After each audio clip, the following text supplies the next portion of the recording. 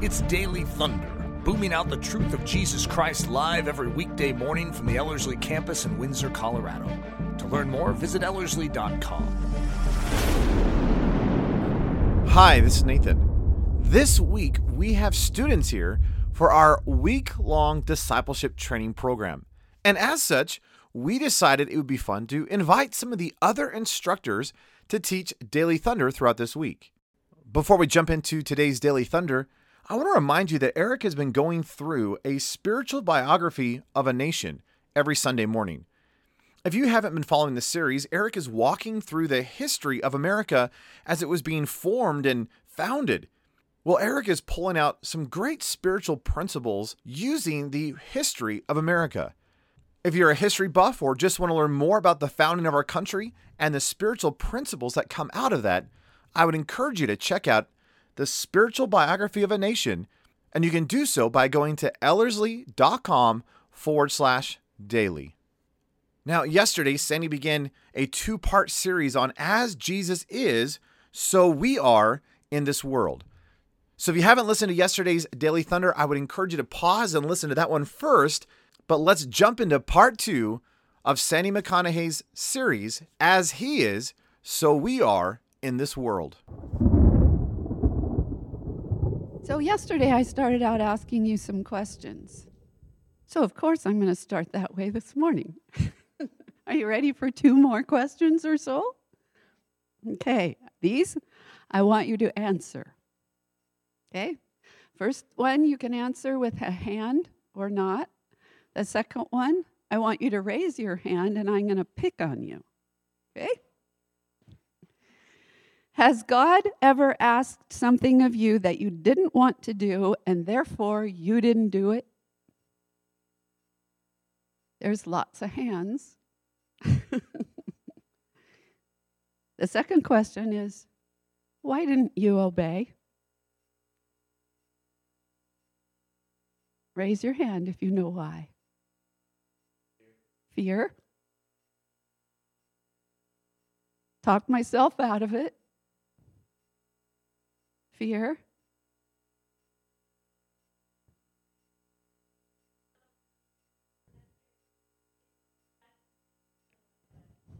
Convinced myself it wasn't God, but later realized it was.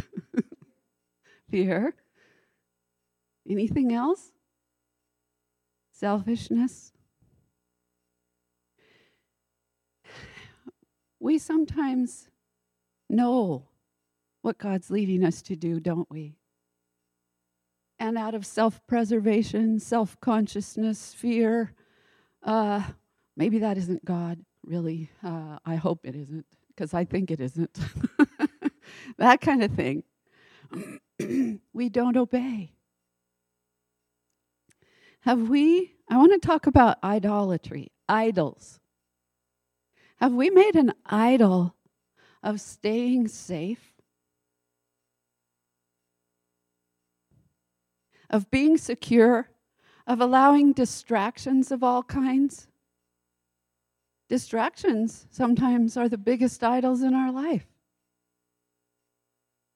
Do we make idols out of good health so that our focus is all the time on eating right and jogging the right distance and working out and getting enough rest and doing all the late trendy things in order to just be of optimum physical health? And so that you have to stay where there's a gym and where there's a health food store and where there's all kinds of stuff that you need to stay healthy. Do we make idols out of those kinds of things? Do we make idols of peaceful relationships? So much so that we are afraid to say anything that would cause any kind of conflict. Even if it's truth, it's the gospel. We don't want to be thought of as being disagreeable or unfriendly or unkind or unloving or too outlandish or just too weird. And so we want to just keep our relationships peaceful. Have we made an idol of a comfortable life? I have recently had to confess that I've made an idol of some of these things. This is for me too. These lessons, every time I think about them, I know I have more sanctifying to go through. Risk. Do we risk things out of becoming obedient to Jesus? Has Jesus changed since he walked this earth? Did he risk anything? Is he still risking things? Yes, he is. I have the little children in here nodding their heads. Yes, he is. Jesus risks the lives and the comfort and the relationships with others of his blessed people called saints. His church, his people. He risks things through them. Do we excuse ourselves from risk-taking? Do we excuse ourselves from risking the disapproval of the world like Jesus did? Remember our key verse? As he is, so are we in this world. He risks even our lives, even this day. Do we risk the disapproval of the world? Do we excuse ourselves from risking being hated by the world? Do we excuse ourselves from risking disease coming upon us in order to minister to others? Remember that big bad black plague back in history? It was the Christians who went to those who were sick and poor and needy and brought food to them and risked their own lives to care for them and administer comfort and prayer and nourishment to them in the middle of the Black Plague. How do we feel about going to our neighbors who may have COVID, who may be old and infirm and they're just lying there, and you know you have an old neighbor and they may have something that they need? Are we afraid to risk our own getting COVID in order to risk loving someone else?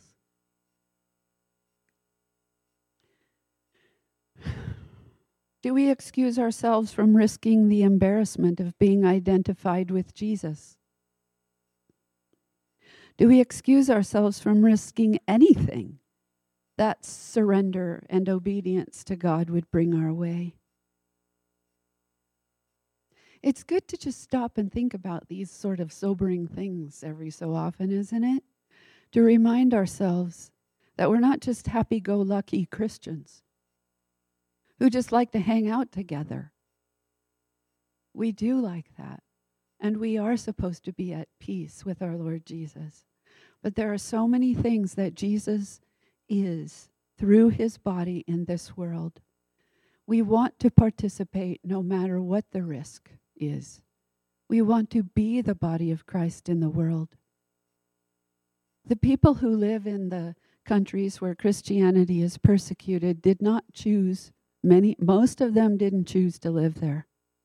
They just live there, and they have to deal with the everyday risks that they have coming their way, and they can't really shield themselves from these risks. They can't make too many idols out of staying safe. They just live this way.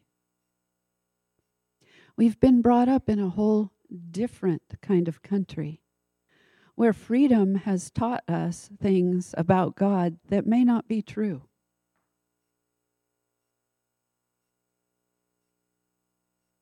We love our country, and we love the fact that it's a place where we can worship God freely, we can witness freely, we can hopefully in the future continue to do these things freely. However, there may come a time when we live in a country that persecutes Christians. Are we getting ready? Do we have need to hear things like this in order to ready ourselves for what may be coming our way? And even if it doesn't, are we still in a free environment, going all out to obey what has been called the Great Commission that's upon every single Christian's life? No one is excused from it.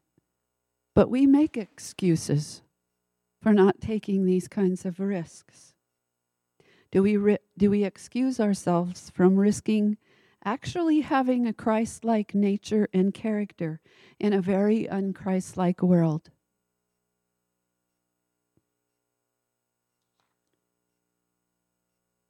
What sort of reasons, quote unquote, in parentheses, excuses, do we use? Do we wait for the conditions to be just right and convenient before stepping out into obedience? Do we wait for God to prompt us in what to do, who to go to, how to go? I'm just waiting upon God to just show me what to do, who to go to. Do we wait for God to actually give us a sign? Do we wait until we feel ready and able? Do we wait until we feel like we'll be completely understood? You see what's behind those things? Hesitation, dragging of feet, waiting for God to prompt the obedience that He's already asked of us. Are we sure we're not just making excuses? Are we sure we really want to hear and want to obey the voice of the Lord through His word? He said, "Take heed how you hear." Have you heard that you may have affliction and trials and suffering and sacrifice? But you don't think anything about that. You don't want to hear about that. And so what you think about that is, okay, how can I avoid that?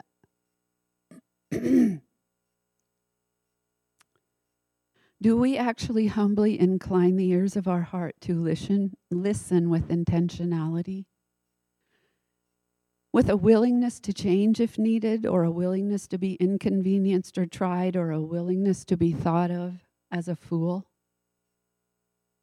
Sorry, I told you I was going to only ask you 2 questions, but it appears there's a whole lot more than 2. Do I value humble obedience over self-preserving safety? Right now, it may not feel safe to cross the street and talk to my neighbor about Jesus. It doesn't feel very safe because we're in the middle of a so-called pandemic with disease present. You know what? If God prompts us in our heart, and our heart's pounding, and we know we're supposed to go across the street, we better go, no matter what. No matter if the dog bites us when we walk into the yard, no matter if we find out that there's COVID in their home and we just walked into it, it doesn't matter. What matters is obedience. I read in Hebrews this morning that there are myriads of angels. You know what angel means? Messengers. You know what messengers are sent out to do? Those angels, those messengers, to minister to the saints. How many times have we been preserved or helped or protected by God's messengers or by God Himself? When I read that this morning, I had thoughts I had never had about angels. There's myriads of angels. myriads of those beings who are sent out to minister to us. I just sat there for a while and thought about that. That's amazing. It's a great thing to remember. We're not alone. We have Jesus, and we have these ministering messengers and helpers of God to be there for us. If I had time, I'd tell you a story about how an angel helped us out one time. Maybe it was more than one, because it was so much help, I think it took more than one. Do we take these kinds of verses to heart? I'm going to read a few verses. John 15:18 through 20. If the world hates you, you know that it hated me before it hated you, said Jesus. If you were of the world would love its own. Yet because you are not of the world, but I chose you out of the world, therefore the world hates you. Remember the word that I said to you. A servant is not greater than his master. If they persecuted me, they will also persecute you. If they kept my word, they will keep yours also. As he is, so are we in this world.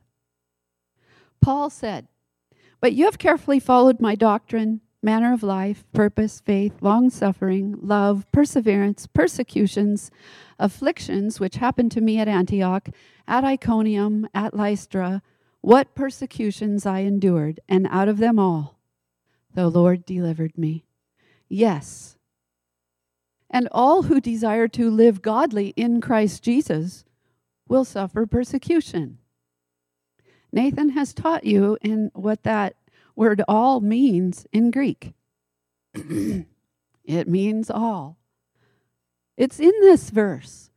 All who desire to live godly in Christ Jesus will suffer persecution. What have you done with that verse? Are you expecting persecution? You should be, rather than trying to avoid it. Do we somehow think that our experience in this world and living the life of Jesus, being as he is, will not be as it has been for that great cloud of witnesses who has gone on before us? Like I mentioned yesterday, there are so many, many stories of those who have gone before us,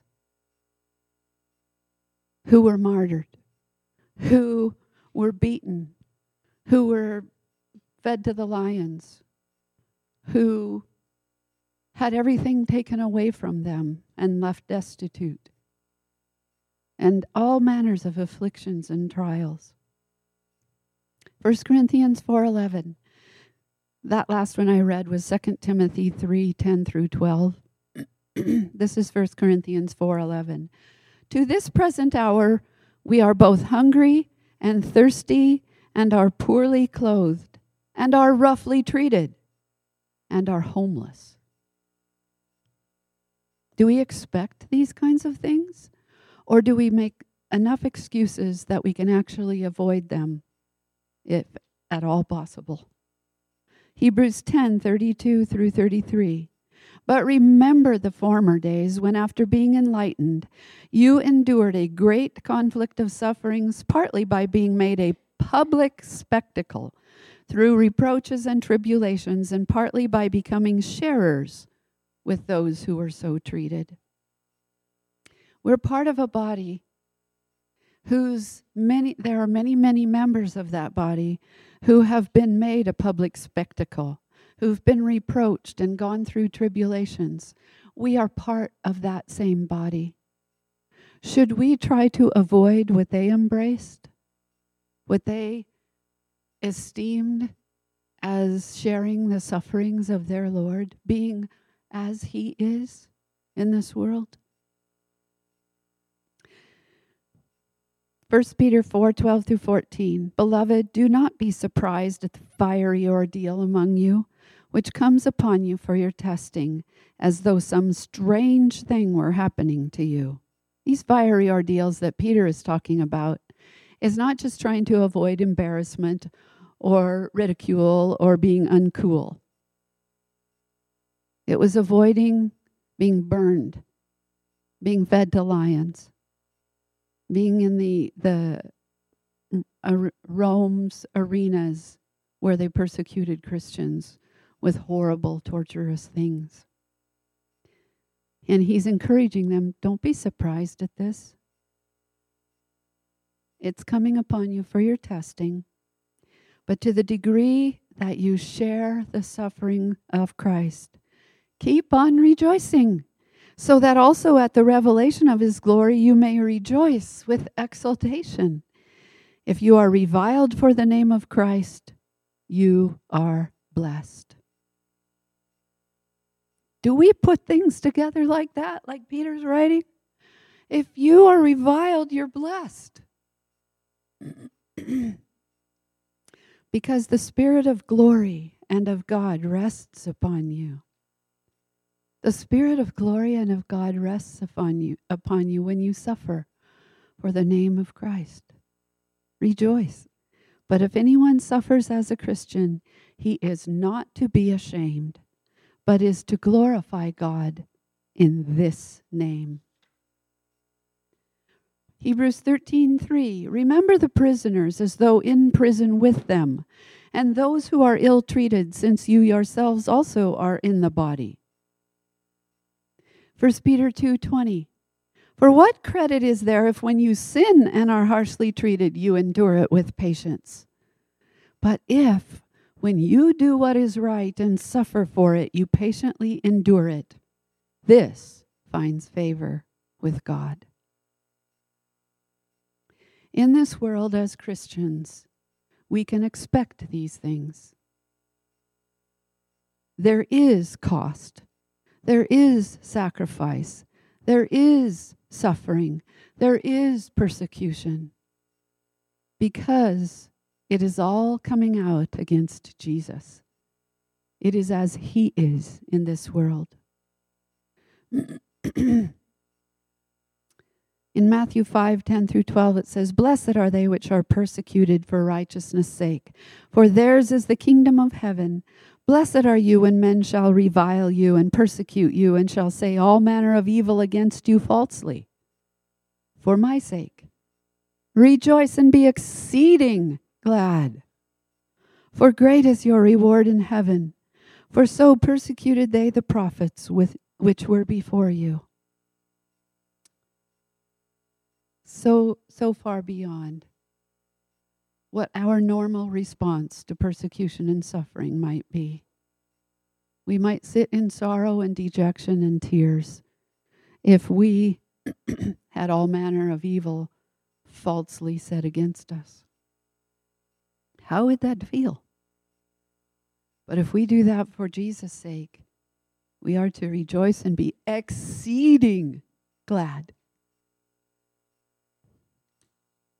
Philippians 1:27-29.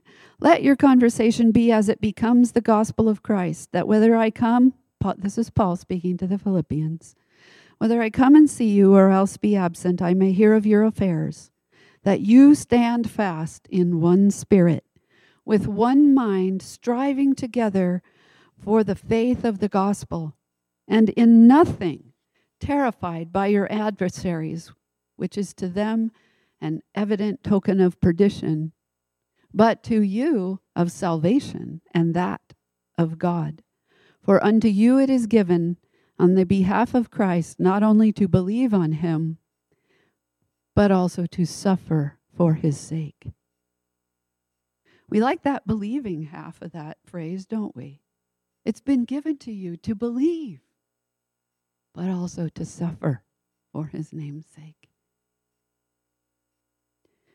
1 Peter 3:13-18. Here is why.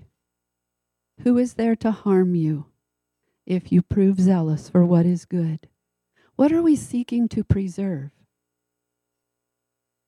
What do we think can ever harm our relationship with Jesus, our spirit, which is eternal, because it's the Spirit of Christ who dwells within us that has made us alive in him, nothing can separate us from the love of God. That's at the end of Romans 8. Who is there to harm you if you prove zealous for what is good? But even if you should suffer for the sake of righteousness, you are blessed. And do not fear their intimidation, and do not be troubled, but sanctify Christ as Lord in your hearts, always being ready to make a defense to everyone who asks you to give an account for the hope that is in you, yet with gentleness and reverence.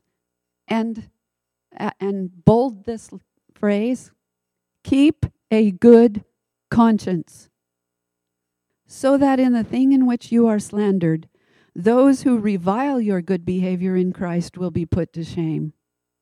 For it is better, if God should will it so, that you suffer for doing what is right rather than for doing what is wrong. For Christ also died for sins once for all, the just for the unjust, so that he might bring us to God, having been put to death in the flesh, but made alive in the Spirit. Being alive in the Spirit is eternal, and nothing can touch that if we will abide in that life. Do we live out the gospel? Do we keep a good conscience? There are 5 gospels, says evangelist Rodney Smith way back when. 5 gospels: Matthew, Mark, Luke, John, and the Christian. But most people will never read the first 4.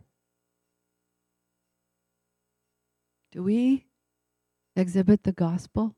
Live it out, speak it out, so those who will not read the first 4 Gospels actually have access to the 5th one? Beloved, do not be surprised at this fiery ordeal. I want to do something unusual. I want to read you a story. Don't you think that's a good way to end episode 2?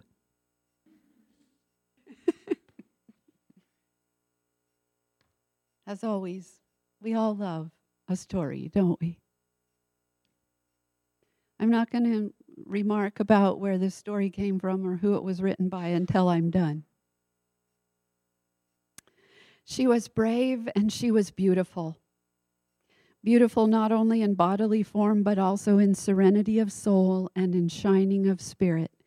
My earliest recollections of her were of a wondrous woman of warmth, vibrancy, and overflowing good cheer.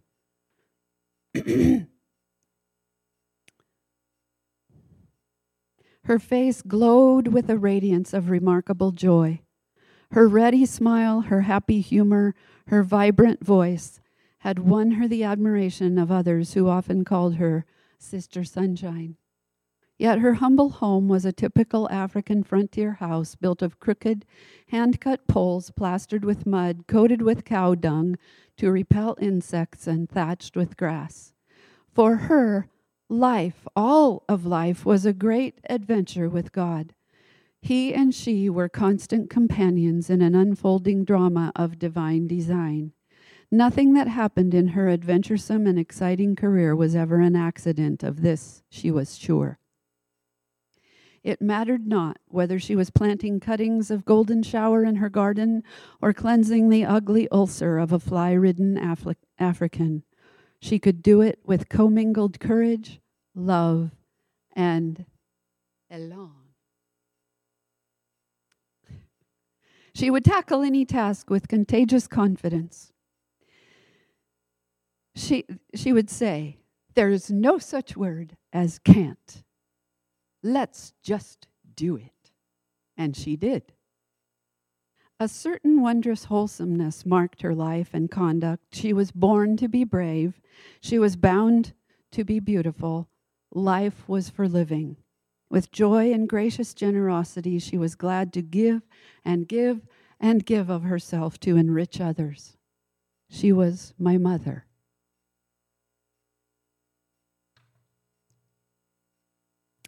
Long before I appeared on the scene, her life as a young person had been a dynamic demonstration of our Father's faithfulness to one who trusted him without flinching. In the first 30 years of her adventuresome career were packed the power of a living Lord who proved himself her sole support and strength under the most rough and rugged ordeals. Just yesterday, I reread the brief notes she left behind telling of those heroic years. Again, as always, they stirred my spirit to see her emerge with such serene and shining confidence in Christ, her beloved friend and present companion. How fortunate, how favored was I to have been mothered by such a woman. She grew up in a robust family of 7 girls and 1 boy. Her father was a mighty moose of a man who, with muscles of iron and a will tough as tungsten, hewed himself a kingdom out of the northern Canadian wilderness. With stern self-discipline, he struggled to establish himself in the severe and Spartan world of rock, bush, and muskeg.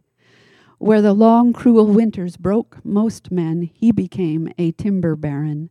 Where the short, sultry summers with their hordes of mosquitoes and black flies dismayed others, he founded a thriving farm. Where roughness and toughness were a way of life, he and his wife raised their 8 children in an atmosphere of decency and dignity. The entire family was strong in support of the small local church, but their religion, as with so many, was largely rote and ritual. It was a mental assent to a creed, without the dynamic life of God active in their affairs.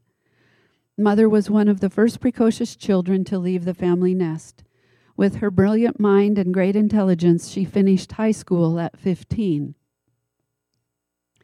This was kind of back in the early part of the 1900s.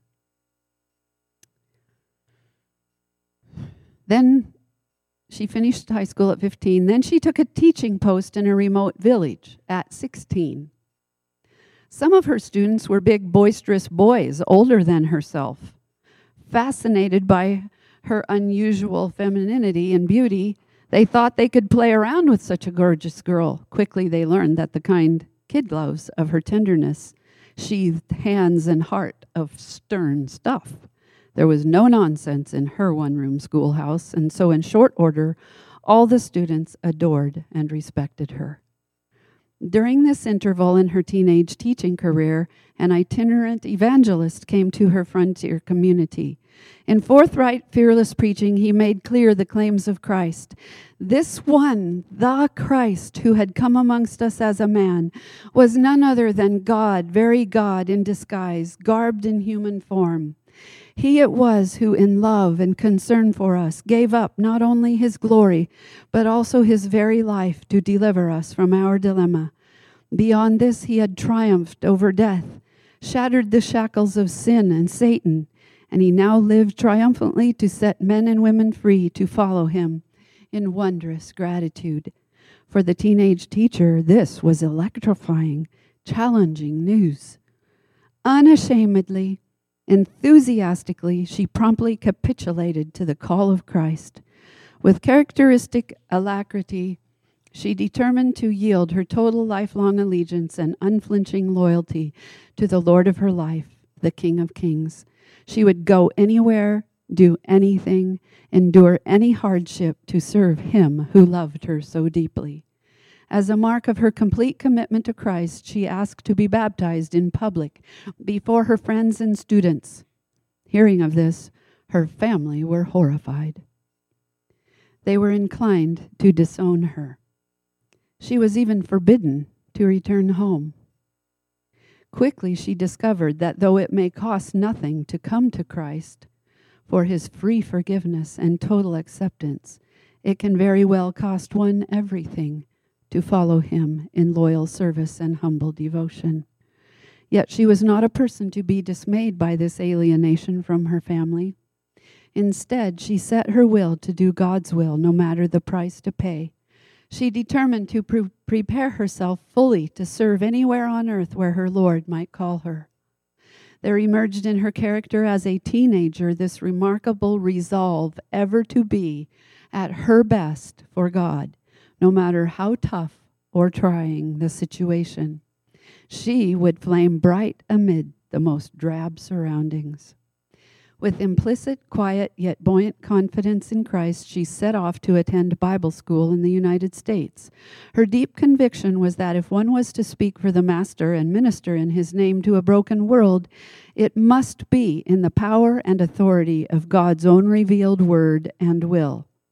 She was not a little prima donna parading her own captivating beauty and charming personality on life's little stage. She was, rather, a humble servant, prepared to lose her life in simple service to lost men and women. In short, all the bloom and loveliness of early womanhood gracing her, she was ready, if necessary, to be buried in some obscure spot to reach others for God. Through the deliberate laying down of her own life, she was willing to be the one the Master would use to touch thousands. Not many teenagers are made of this stern stuff. At a period in life when most are completely preoccupied with their own personal plans and pleasure, she was totally taken up with discovering God's purposes for her. At the Bible Institute, she met a young man as determined as herself to live only for the Lord. The two young zealots were drawn together irresistibly. Both felt strongly called to give themselves to Africa. So as they saturated their spirits in the scriptures, they also basked in the blossoming beauty of a romance and courtship of a divine arrangement. These two earnest, magnificent, talented young people saw themselves drawn together within the plans of God to reach and touch and heal others at the very ends of the earth. When in utter earnestness they stood hand in hand on their wedding day to take their vows of allegiance to one another, there were no options left open ever to opt out of their committal. It was a case straightforward and simple of until death do us part. Little did either of them realize as they stood together bound up in such strong love, how soon those bonds would be shattered. Love for them would be much more than youthful daydreams, roses, candlelights, soft music, etc. Love would also be lives laid down in total obscurity and appalling darkness to deliver others. This, too, was something of the love of God expressed so poignantly in the poured-out life of God in Christ for his bride. The best man who stood beside them during the wedding ceremony was an eminently successful young businessman. His name was Otto Keller. Africa to this very day still weeps and writhes beneath the blood-stained hands of atrocious oppressors. And this was back a while back, but it's still a lot like this. The Idi Amins and Colonel Gaddafis are but the latest in a long line of tyrants to tramp underfoot their hapless victims. Slavery, superstition, and desperate degradation have always held sway in large segments of that population. Despite announced political emancipation, despite the impact of so-called enlightened education, despite a century of Christian missions, millions of men and women are still trapped in the toils of tears and turmoils. From the soul and spirit of this continent, there ever arises to heaven the burning cry, "Come over and help us." My mother, as a radiant bride of 21 years, and her handsome young husband, Carl, had heard that cry. In response to the compelling conviction of God's Spirit, they responded in positive action. Stepping out in unflinching faith, they sailed for East Africa with another young man named Clarence. Without promised support from any highly organized missionary board, they determined to trust only God. Not only was this for their financial affairs, but also for direct guidance in their daily deliberations. Reading through the brief resume of those early years, one is deeply moved by the implicit childlike confidence these three young people had in their Heavenly Father's care. It was 1913 when they landed at the steaming, sultry, malaria-ridden port of Dar es Salaam. Here the German government officials, who then administered the territory for the Kaiser, assigned them to serve in an inland region never before touched by missionaries. They were ecstatic with expectation. The vigor and enthusiasm of youth bound them up in this new adventure for God. Here was virgin ground in which would be sown the love of the living Christ. Their first outpost was a disease-ridden area inland, hundreds of miles from the coast. Their initial headquarters was a crudely constructed hut of hand-hewn poles plastered with mud and cow dung, roofed with grass thatch. To top things off, the nearest water supply of any sort was 9 miles away. Every drop they used had to be carried that far by one of the men. They settled down to live among the strange tribespeople speaking a strange language. White people were as strange gods to these natives. This was a typical scenario for missionary pioneers at the turn of the century. Remarkably, both bride and groom had a unique capacity to acquire a new language and were soon able to converse with the natives. It was decided that finding a fresh water supply was absolutely essential, so both men began to dig a well. It was a dreadful job in the tropical heat under an equatorial sun, but since the local Africans were not yet willing or ready for such toil, the two young Americans went to work with pick and shovel.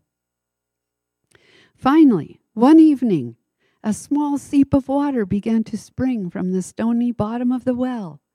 The three young people were almost delirious with delight. They had struck water. To celebrate, they drew up a kettle full and made their first pot of tea. But there was death, not life, in that well. For some obscure reason, the water was contaminated, and within 3 days, both young men were dead. The young lady lay writhing in a delirium of agony.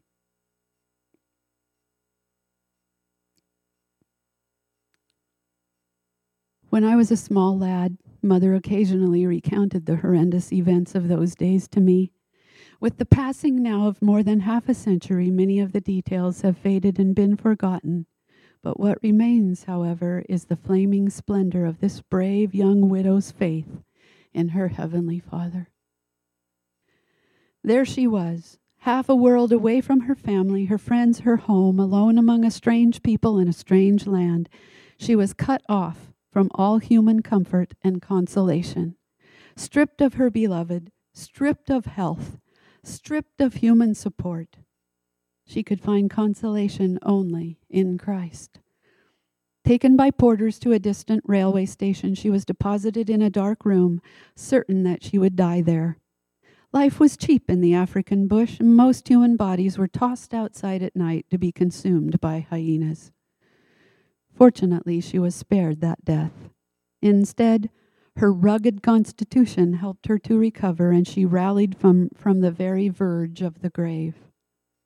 Heartbroken and red-eyed with weeping, lonely and forlorn, she pled with God to release her from her agony. She begged that she too might die. But his word to her was, "Your work in Africa is not yet done." So with incredible courage and indomitable determination, she went back to the bush, back to her humble hut of mud and thatch, back to her beloved black neighbors who now were sure she had in very truth been raised from the dead. Almost immediately after this, the dreadful First World War of 1914 through 18 erupted like a volcano on the world scene. The deadly outfall reached as far as East Africa's bush country. There, German and British troops fought fierce skirmishes across the sun-blasted countryside. Men died in bloody battles, bridges and buildings were blown into oblivion. Africans were recruited into the armed services, and all communication with the outside world was cut off. Apparently, the only message ever to reach the young woman's family was a terse cable that merely stated, "Carl and Clarence dead, Marion recovering." Then a steel curtain of silence closed off all communication for the next 4 years.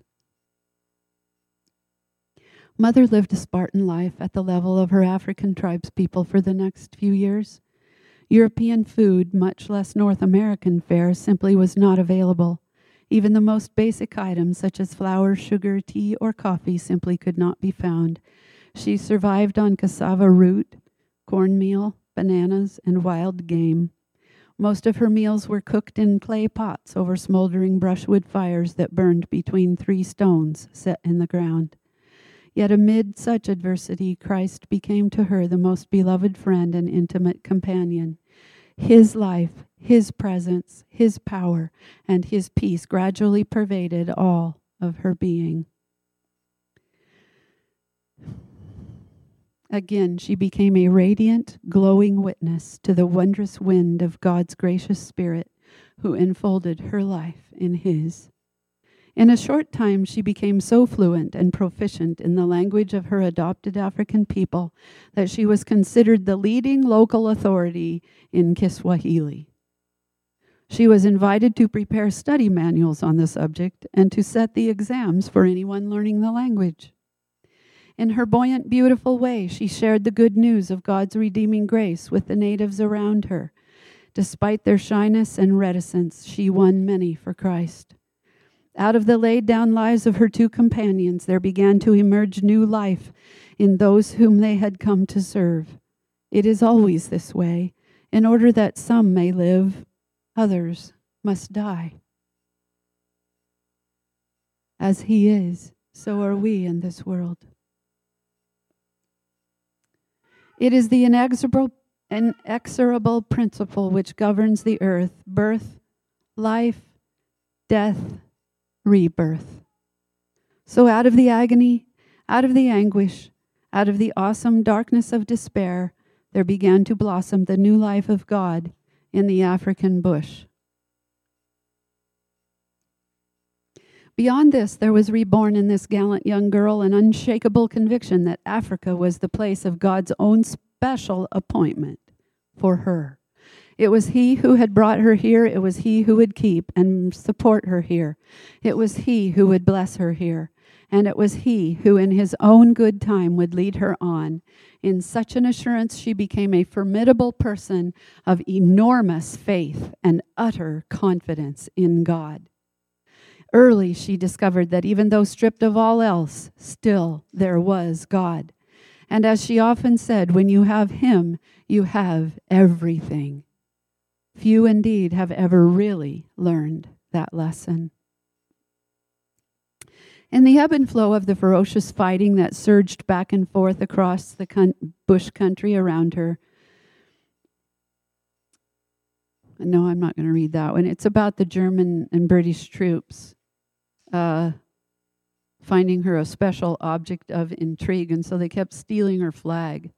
It was an American flag that she had sewn laboriously from scraps of her own skirts.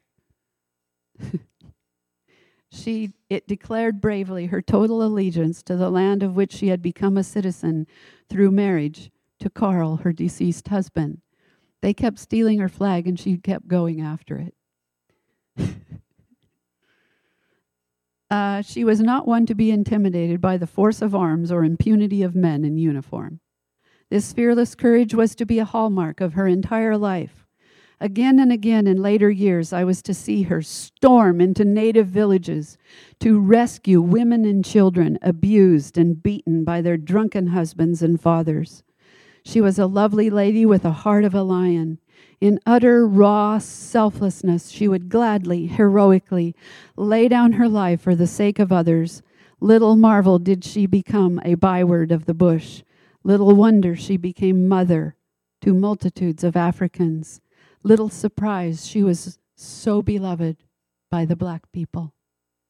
The dreadful, desperate war years ground on slowly. She lived on quietly in stern oblivion. Her friends and family in North America knew not what had befallen her. Finally, in 1918, after 5 long, fierce years, she felt called of God to make her way home. The military authorities tried to dissuade her from such a dangerous mission. All the railway bridges and travel routes to the coast had either been destroyed or damaged in the fighting. The only possible route was to trek across country some 240 miles to Lake Victoria. There, she might find a lake steamer to take her across to Kenya. This she decided to do. 240 miles across the jungle? The prospect of hiking through the bush on foot, accompanied by a handful of porters, was not to deter her. Much of the terrain was primitive, big game country. At night, the lions and leopards would prowl around her little camp where fires burned brightly to discourage intruders. Singing merrily in her exquisite soprano voice, she maintained a high morale among the men who marched with her. And in the incredible record time of 11 days, she reached the lake. It was a feat never before matched by any European. But the blazing heat and merciless equatorial sun of the African bush had taken their toll of her strength. On board ship, she collapsed into a coma from which it was assumed she would never recover. But she reached Kisumu in Kenya. There, kind frontier missionaries, hearing of her plight, took her into their homes and into their hearts. While she was convalescing, word of her arrival traveled along the underground vine of African news. A young American who was serving in Kenya's famine relief heard of it.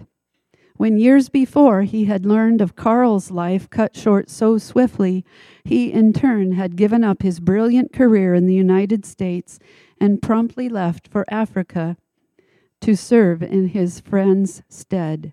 He was Otto Keller, her deceased husband's best friend. Thus, there blossomed a new romance and affection between two dedicated young people who were to become my father and my mother. Their God was not only the God of all comfort, but also of all compensation. This is from the author of one of the books that he wrote is called A Shepherd Looks at Psalm 23. His name is Philip Keller. This is his biography. It's called Wonder of the Wind. Wonder O' the Wind.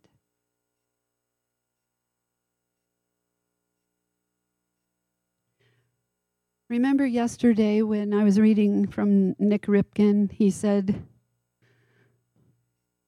we were surprised at all the persecution and the failure and the lack of success. But what didn't surprise them was that God came through.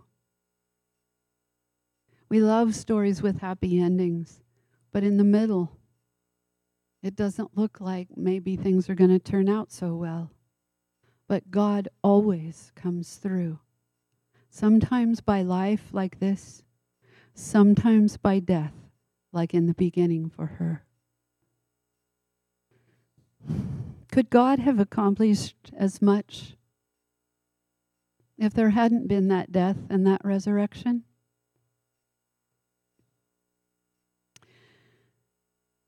God can do things through you that only He can do. Though none go with me, still I will follow. We sing it over and over. But do we mean it? We don't need the crowd to go with us.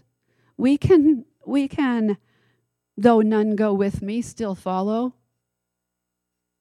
We need to step out from the crowd. We need to go with Jesus as He is in this world. You say, I want my life to make a difference. I want to stand out and be a light in this dark time. I want to be part of a generation that stands out and makes a difference for the kingdom of God. Yet, will you risk all? Will you expect hardship, suffering, sacrifice, and being misunderstood and persecuted as normal? For you have been called for this purpose, since Christ also suffered for you, leaving you an example for you to follow in His steps, who committed no sin, nor was any deceit found in His mouth. And while being reviled, He did not revile in return. While suffering, He uttered no threats, but kept entrusting himself to him who judges righteously, and he himself bore our sins in his body on the cross, so that we might die to sin and live to righteousness. For by his wounds you were healed. That was from 1 Peter 2:21 through 24. And Jesus says, "These things I have spoken to you, so that in me you may have peace. In the world you will have tribulation, but be of good cheer. Take courage. I have overcome the world." Maybe we will be among those who never see any visible fruit of the labor God calls us to, but may we see much glory and honor and praise lifted unto Jesus because we quietly gave our utmost obedience to him in love. Let's pray. Heavenly Father, in Jesus' name, thank you for the stories, the recordings, the writings and the testimonies, the witness of those who've gone before us and have suffered for doing what is right and good, and who have been obedient to the Great Commission no matter what it cost them. Despite the limitations that we might feel, please forgive us for our excuses and set us free. Set us free to witness of the gospel of life and light and love without fear, without self-consciousness, without hesitation, knowing that we will suffer. Fill us with courage, that we may live with bold faith no matter what the cost is. Sanctify us completely. We want to love you with all of our heart, soul, mind, and strength. We entrust ourselves to you, O Lord. You are good, you are kind, and you are faithful. In Jesus' name, amen. Daily Thunder is a listener-supported production of Ellerslie Discipleship Training. At Ellerslie, we are laboring to rouse the Church of Jesus Christ out of its lethargy and build brave-hearted Christians for such a time as this. Daily Thunder is delivered live and streamed daily Monday through Friday at 8:15 a.m. And our weekend service is streamed at 9 a.m. on Sunday mornings. Join us at live.ellerslie.com. We invite you to visit us at the beautiful Ellerslie campus in Windsor, Colorado for a day, a week, or an entire season of gospel-centered spiritual training. Learn more at ellerslie.com. Thanks for listening.